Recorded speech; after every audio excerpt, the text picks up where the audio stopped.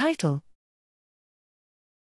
COVID-19 related cognitive, structural and functional brain changes among Italian adolescents and young adults, a multimodal longitudinal case control study. Abstract: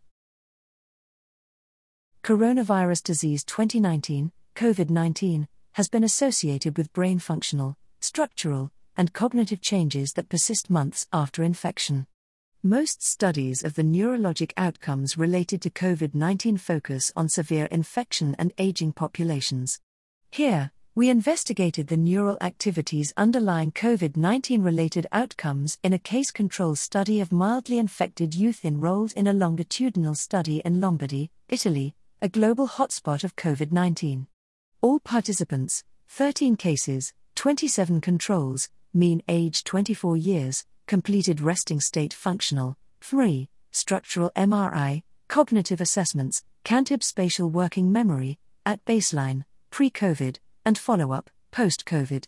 Using graph theory eigenvector centrality, EC, and data-driven statistical methods, we examined differences in IC delta, i.e., the difference in EC values pre- and post-COVID-19, and volumetric delta, i.e., the difference in cortical volume of cortical and subcortical areas pre- and post-COVID, between COVID-19 cases and controls.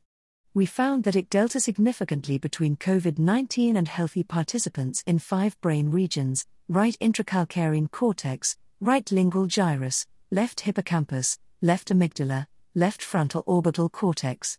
The left hippocampus showed a significant decrease in volumetric delta between groups, p equals 0.041.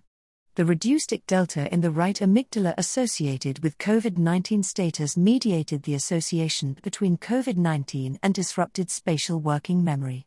Our results show persistent structural, functional and cognitive brain changes in key brain areas associated with olfaction and cognition. These results may guide treatment efforts to assess the longevity, reversibility and impact of the observed brain and cognitive changes following COVID-19.